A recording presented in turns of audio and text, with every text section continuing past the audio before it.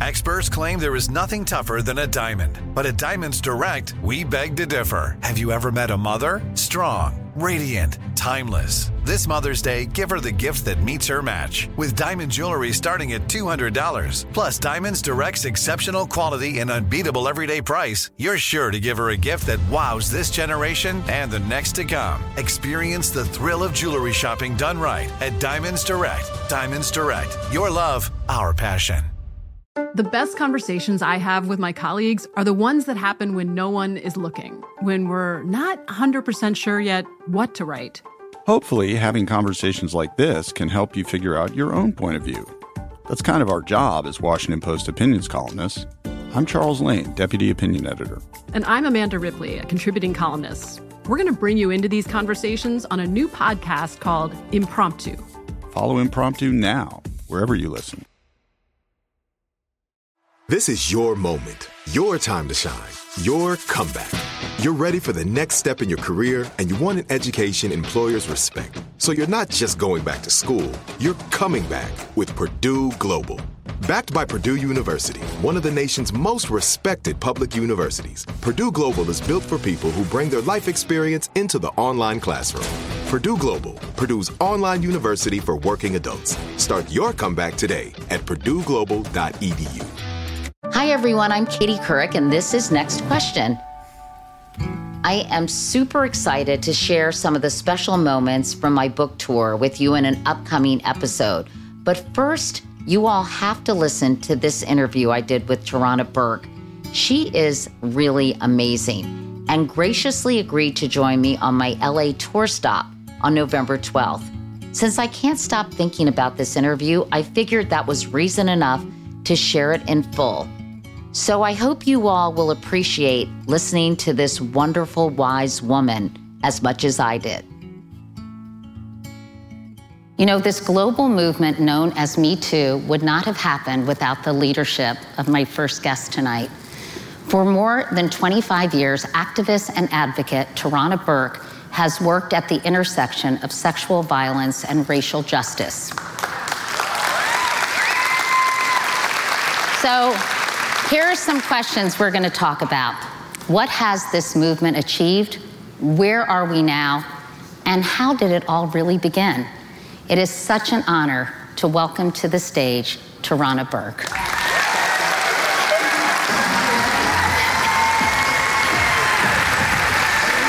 We'll do the air kiss. Mwah, mwah. Tarana, look at Tarana. Does she look fabulous? Well, I mean, I had to dress up for this occasion. Well, you look awesome, and thank you so much for spending some time with us tonight. You know, you wrote your own memoir that came out in September called Unbound, which is a beautiful cover, by the way, Tarana. And I know the book you wrote ended up being a very different book than you set out to write. Yeah. So what did you want to write, and what did it become? Well, I always thought that, well, first of all, hi. Hi.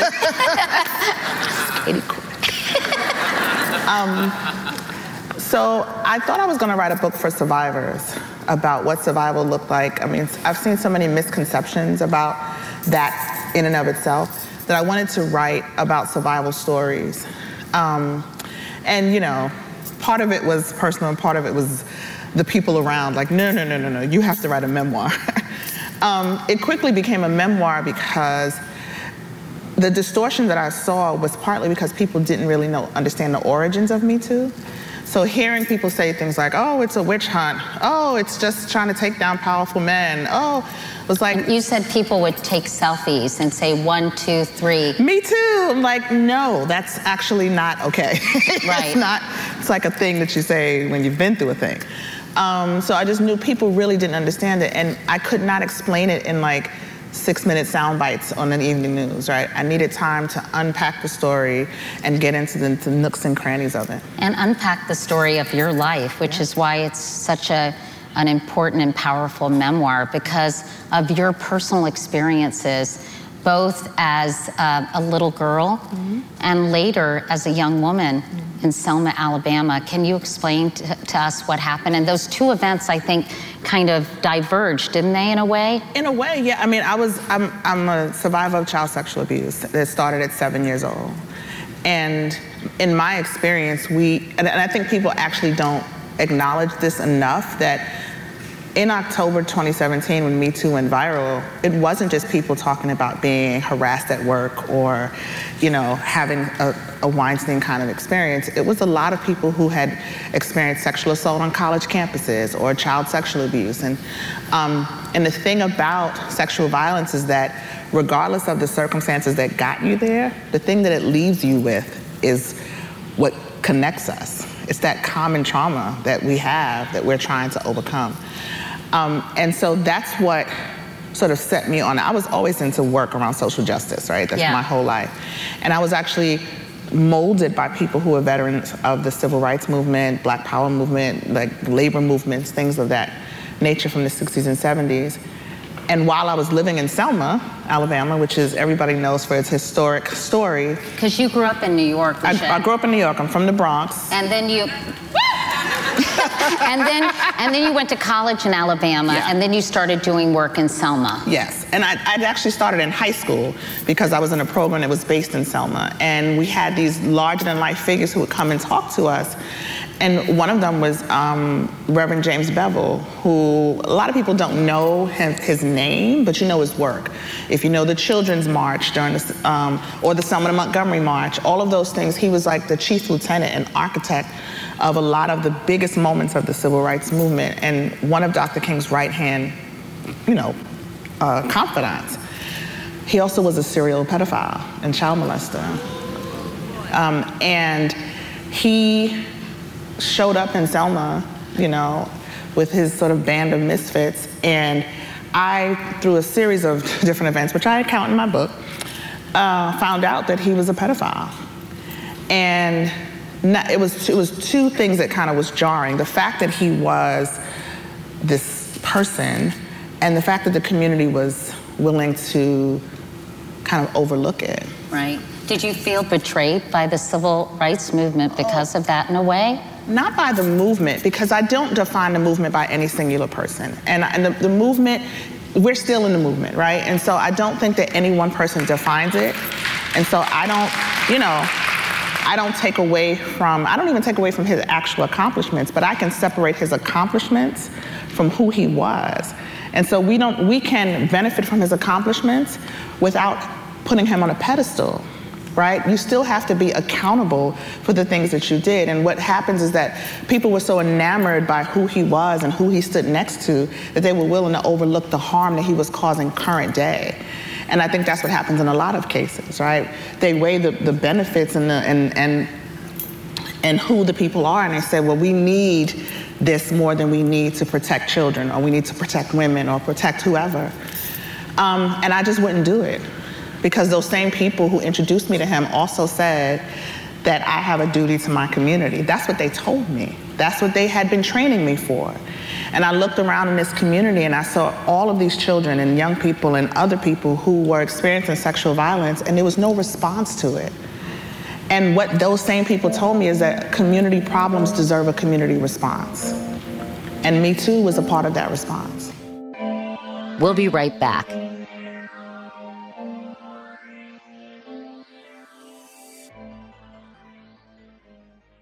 Finding the right news podcast can feel like dating. It seems promising until you start listening. When you hit play on Post Reports, you'll get fascinating conversations and sometimes a little fun, too. I'm Martine Powers. And I'm Elahe Azadi. Martine and I are the hosts of Post Reports. The show comes out every weekday from The Washington Post. You can follow and listen to Post Reports wherever you get your podcasts. It'll be a match, I promise. This is it. Your moment. This is your time to make your comeback with Purdue Global. When you come back with a Purdue Global degree, you create opportunity for yourself, your family, and your future. It's a degree you can be proud of, a degree that employers will trust and respect. Purdue Global offers working adults like you over 175 flexible degree programs to meet your specific career goals. These include associate, bachelor's, master's, and doctoral degrees and certificates. Purdue Global degree programs range from nursing to business to communication and more. Whatever your interest, we have the degree that will move you forward. You have the knowledge, you have the experience. Now it's time to get credit for the work you've done and earn the recognition you deserve with Purdue Global, Purdue's online university for working adults. You know you're worth it. We do too. So don't wait another second to get the degree that will take your career to the next level. Start your comeback today at purdueglobal.edu. This podcast is brought to you by NerdWallet. Are you paying for your me time with just any credit card in your wallet? While you shouldn't stop treating yourself, you should start paying with a credit card that has perks. NerdWallet lets you compare top travel credit cards side by side to maximize your spending. Some even offering 10 times points on your spending. So what could future you do with better rewards? A free flight? Room upgrades? Don't wait to make smart financial decisions. Compare and find smarter credit cards, savings accounts, and more today at nerdwallet.com. Reminder, credit is subject to lender approval and terms apply. NerdWallet. Finance smarter.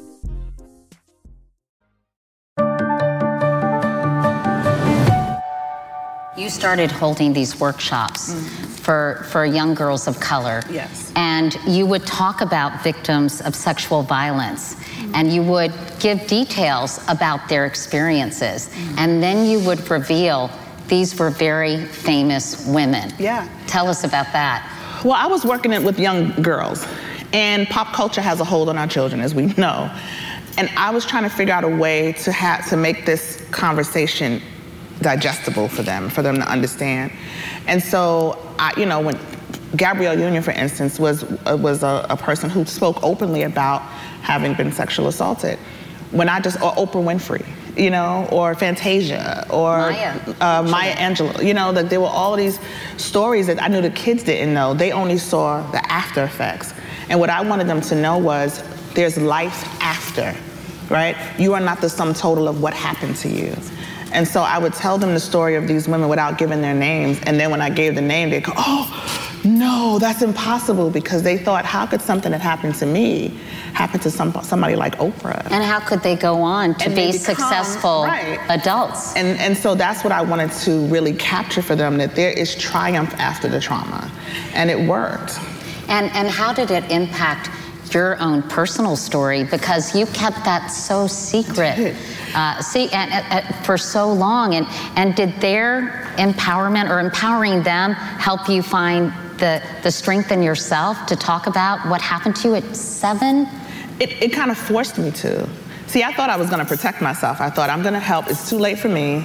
I'm going to help the children.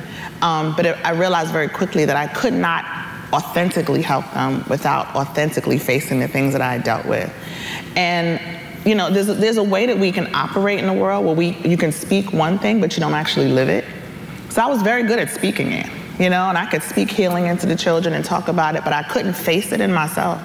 And when those two things came together, I realized, I'm not actually doing this work well unless I'm working on myself. And so that work forced me to deal with my own sort of stuff. I know that you felt shame, but it took you quite a while to feel anger. Yeah.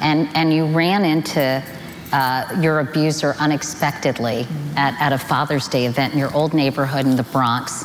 He was a police officer now and had kids. And how did that feel, seeing him for the first time in, I guess, many years, right, Toronto? At that point, it was probably about 30 plus years. It was the first time I had tapped into that anger. See, I grew up feeling like not he did a bad thing, but we did a bad thing. I felt complicit in my own abuse because what I was told is that good girls don't let people touch their private parts. And good girls don't go into dark corners with grown boys. I had heard all of these rules, but because nobody... He was 18, right? He was probably about 18, and I was 7. And so I thought I'd heard the rules, but what no adult had ever said to me is, if one of these rules is broken, it's not your fault. So I spent years feeling complicit, like I broke the rules, I'm a bad girl. And by the time I saw him, I had been doing work, I had been doing this work for a while, and finally the anger came. And Interestingly enough, the anger came because he didn't recognize me, right? I'm standing there, and this is a person who has occupied so much of my brain for 30 plus years, and he looked right through me as if he didn't recognize me at all. And I thought, how do you get to have a life? How dare you get to have a life, and I have to live with this thing that you left me, you know? And that, I'm from the Bronx, so those F-bombs come fast. So did you say something to him? I didn't. I mean, it came up in my spirit. And funny thing, my mother was there, and I was like frozen in place because it's like several questions right now. Like, what do? I just didn't know what to do. I saw my mother. I said, I want to go. And my mother saw it, and she realized what was happening. She put it together quickly. And then my mother, also Mama Bear, I knew she wanted to do something too. But what do you say? You did this to my child 35 years ago. You know, like it was overwhelming, and we left. But it was also the moment in the car ride home. We just got in a taxi. We left everybody. We left our family, everybody. And we got in a taxi, and I was crying. I was like, why didn't he even recognize me, you know? And my mother said something to the effect of, because he tried to break you, and he can't recognize you because you turned out to be a smart, beautiful, accomplished, capable, you know? And it was really a turning point for me, because I thought, no, he didn't win. I won, right? You did. You know, I wanted to ask you about the hashtag #MeToo, which really took off in 2017, and in some ways it was co-opted by famous white women. Well, what was your reaction? They were very nice white ladies.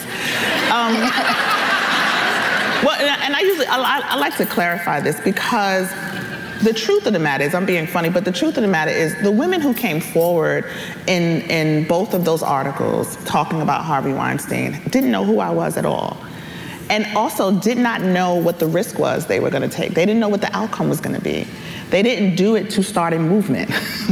They thought they were going to be blackballed, a lot of them. They thought they may not work again. And so there's a kind of a fine line. I think because so many black women have experienced that they're being erased and being removed from their work, there's a hedge of protection around this that a lot of people are like, you won't take this from her. But I think two things happened simultaneously. It wasn't the women, and I want to be really clear about this, because what the world will do is find new reasons to pit women against each other, right? Yeah. It wasn't the women who came out and co-opted the movement and said, well, we have the Me Too movement now. It was the media who looked around and said, well, I got, I don't know, A-list celebrity over here, and I got 44-year-old black lady from the Bronx over here. Nah, you know. It was the media who constantly kept bringing the story back to them. And this is the evidence that you know that it wasn't them co-opting it, because the media doesn't even talk about them anymore, right? Yeah. Now we shifted from talking about the famous white women to talking about the famous white men, or the men, period, who, you know, what's gonna happen in their lives? How are they gonna recover? You know, can they come back? Is there redemption? It's about their redemption. It's not even, most people could not, if I said to this audience right now, can you name me 10 people who were affected by Me Too? And they'd be Weinstein, Lauer, Charlie Rose, da-da-da, they'd run off the list. If I say, name me 10 of their survivors, you can't do it, right? And that's the part why I'm careful about the idea of co-opting. Those women came forward to bravely tell their story, unaware of what would happen. The media loves white women. They love y'all. I write about that in my book. Right, you know, like missing white women syndrome. Exactly.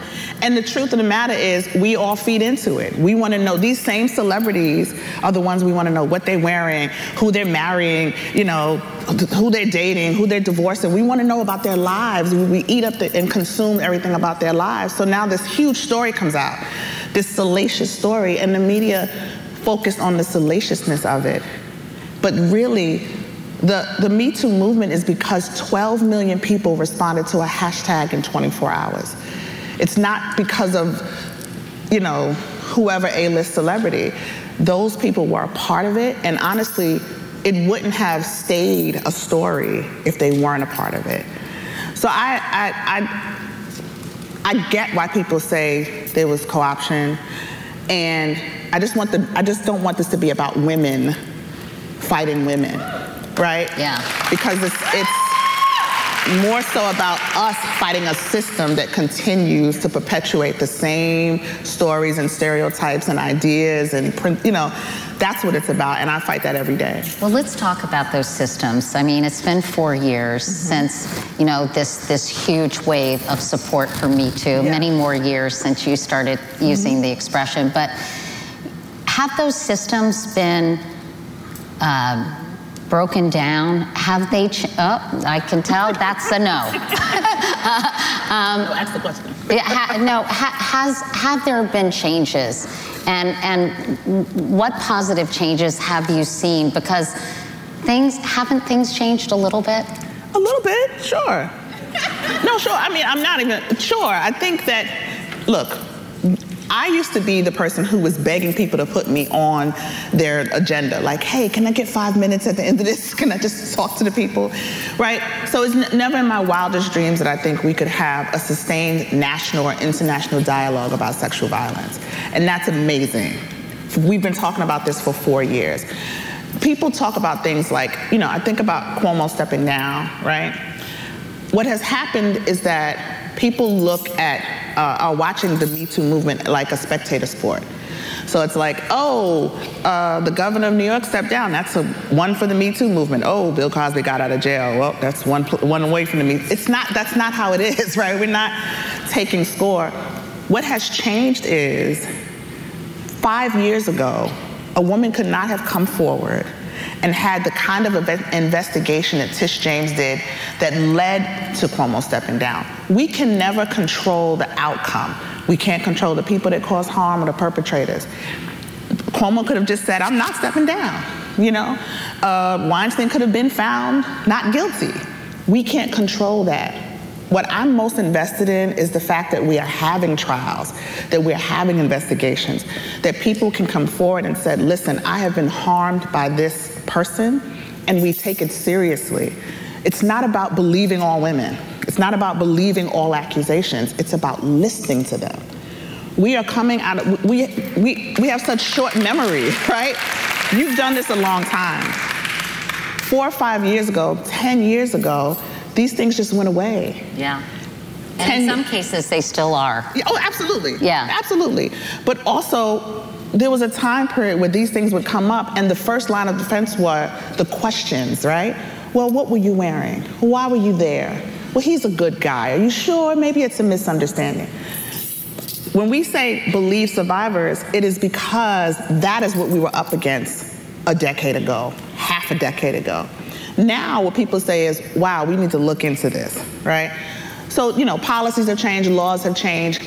We're coming up on 5 years next year. What I really want people to think about is what has Me Too made possible, not the scores that we're keeping. And not has it solved everything. It's not going to solve anything. This is a decades and decades and decades old issue. There's sexual violence in the Bible, right? Like, this is just not going to go away from a hashtag. It's just not that. It's not magic, right? We'll be right back. The best conversations I have with my colleagues are the ones that happen when no one is looking, when we're not 100% sure yet what to write. Hopefully, having conversations like this can help you figure out your own point of view. That's kind of our job as Washington Post opinions columnists. I'm Charles Lane, Deputy Opinion Editor. And I'm Amanda Ripley, a contributing columnist. We're going to bring you into these conversations on a new podcast called Impromptu. Follow Impromptu now, wherever you listen. This is it. Your moment. This is your time to make your comeback with Purdue Global. When you come back with a Purdue Global degree, you create opportunity for yourself, your family, and your future. It's a degree you can be proud of, a degree that employers will trust and respect. Purdue Global offers working adults like you over 175 flexible degree programs to meet your specific career goals. These include associate, bachelor's, master's, and doctoral degrees and certificates. Purdue Global degree programs range from nursing to business to communication and more. Whatever your interest, we have the degree that will move you forward. You have the knowledge, you have the experience. Now it's time to get credit for the work you've done and earn the recognition you deserve with Purdue Global, Purdue's online university for working adults. You know you're worth it. We do too. So don't wait another second to get the degree that will take your career to the next level. Start your comeback today at purdueglobal.edu. This podcast is brought to you by NerdWallet. Are you paying for your me time with just any credit card in your wallet? While you shouldn't stop treating yourself, you should start paying with a credit card that has perks. NerdWallet lets you compare top travel credit cards side by side to maximize your spending. Some even offering 10 times points on your spending. So what could future you do with better rewards? A free flight? Room upgrades? Don't wait to make smart financial decisions. Compare and find smarter credit cards, savings accounts, and more today at nerdwallet.com. Reminder, credit is subject to lender approval and terms apply. NerdWallet. Finance smarter.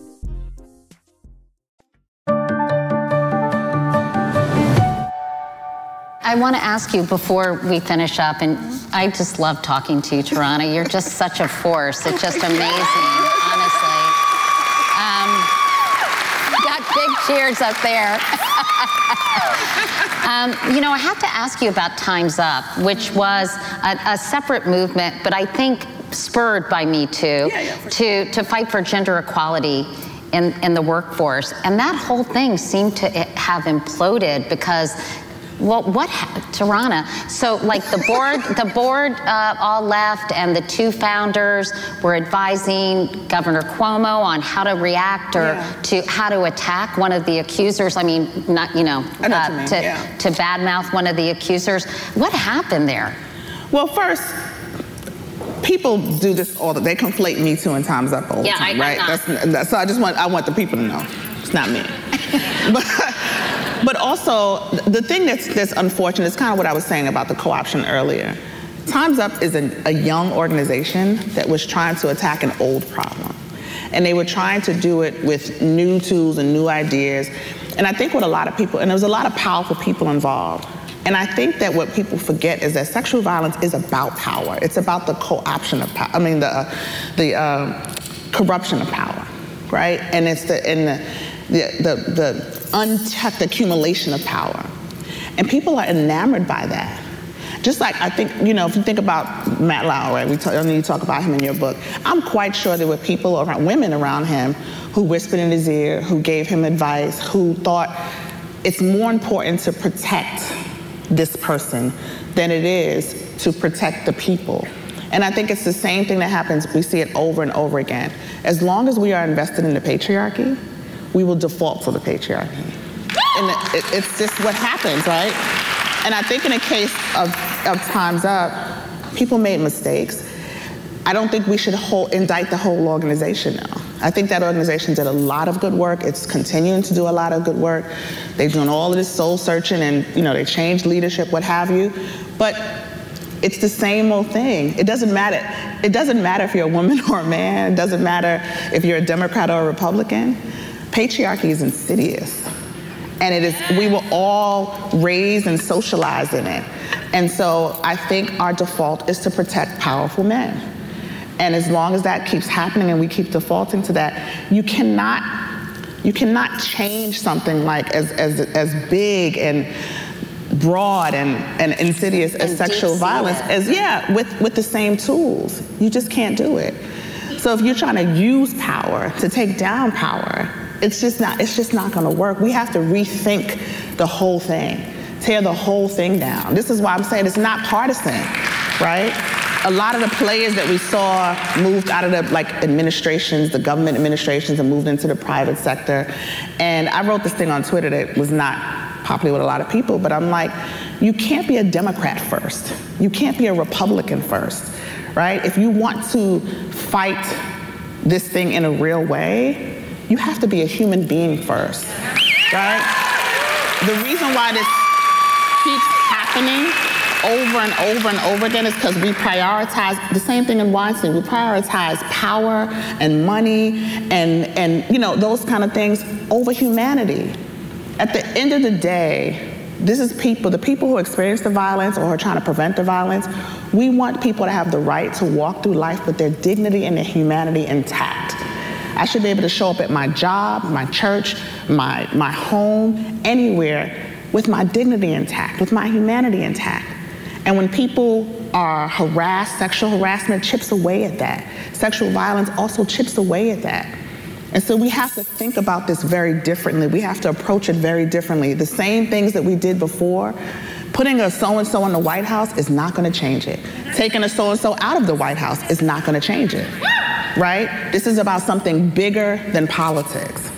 And I think people just keep getting caught in that, we just gotta. No, we gotta tear the whole thing down. Well, we've got this, I love this audience. This has been my favorite audience. Don't tell the other cities. But we have so many smart, engaged people who really care about, making things better here. So what can the average person do to kind of help support this movement and keep it? I'll tell you. Okay. Look, I'm glad you asked. I'm gonna go back to what I said. This is a movement. What people you throw a hashtag in front of a word and people call it a movement.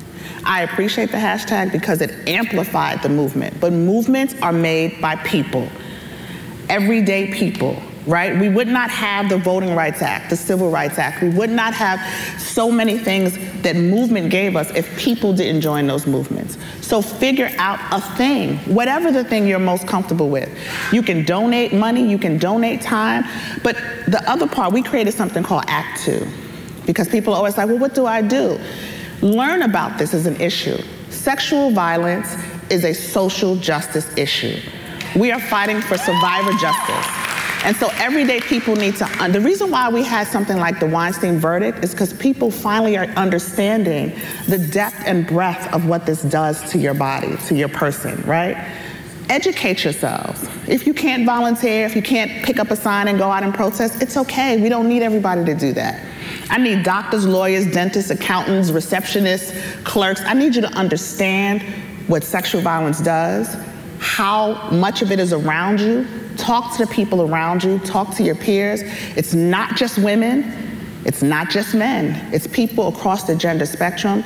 Educate yourself about what this is and how it impacts your life, and then find your place in it, because there is definitely a place for everybody in this.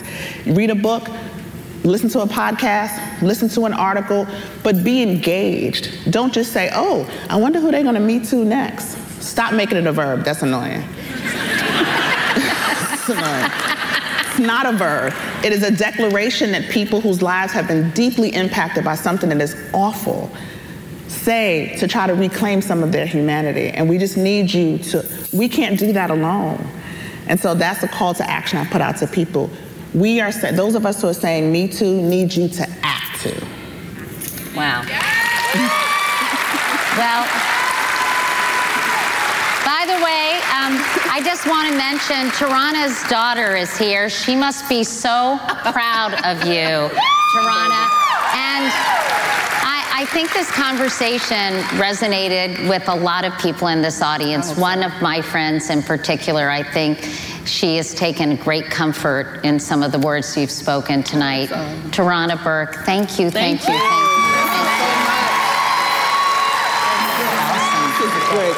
So inspiring. Thank you.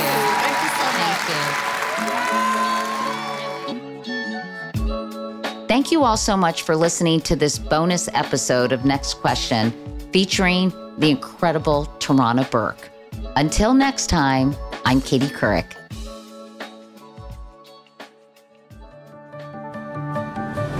Next Question with Katie Couric is a production of iHeartMedia and Katie Couric Media. The executive producers are me, Katie Couric, and Courtney Litz. The supervising producer is Lauren Hansen. Associate producers, Derek Clements, Adriana Fazio, and Emily Pinto. The show is edited and mixed by Derek Clements. For more information about today's episode or to sign up for my morning newsletter, Wake Up Call, go to katiecouric.com. You can also find me at Katie Couric on Instagram and all my social media channels. For more podcasts from iHeartRadio, visit the iHeartRadio app, Apple Podcasts, or wherever you listen to your favorite shows.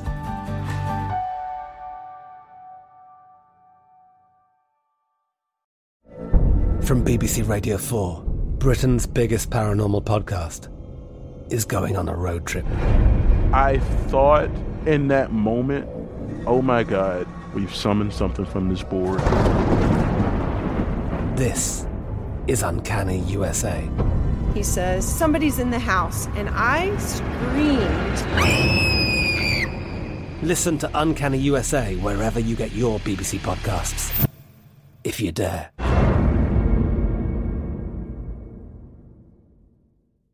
Xfinity has free premium networks for everyone this month, no matter what kind of entertainment you love. Addicted to true crime? Catch killer cases and more spine-tingling shows on A&E Crime Central. Crave adventure? Explore Asian action movies on Hi-YAH. Searching for something extreme? Check out skating, snowboarding, and more on Fuel TV Plus, the global home of action sports. And find crowd-pleasing bops on iHeartRadio's Hit Nation playlist. There's new free shows and movies to love every week. Say free this week in your Xfinity voice remote. Live Nation presents Concert Week. Now through May 14th, get $25 tickets to over 5,000 shows. That's up to 75% off a summer full of your favorite artists like 21 Savage, Alanis Morissette, Cage the Elephant, Celeste Barber, Dierks Bentley, Fade, Hootie and the Blowfish, Janet Jackson, Kidz Bop Kids, Meghan Trainor, Peso Pluma, Sarah McLachlan. Get tickets to more than 5,000 summer shows for just $25. Until now through May 14th. Visit LiveNation.com/Concert Week to learn more and plan your summer with Sean Paul, Sum 41, 30 Seconds to Mars, and Two Door Cinema Club.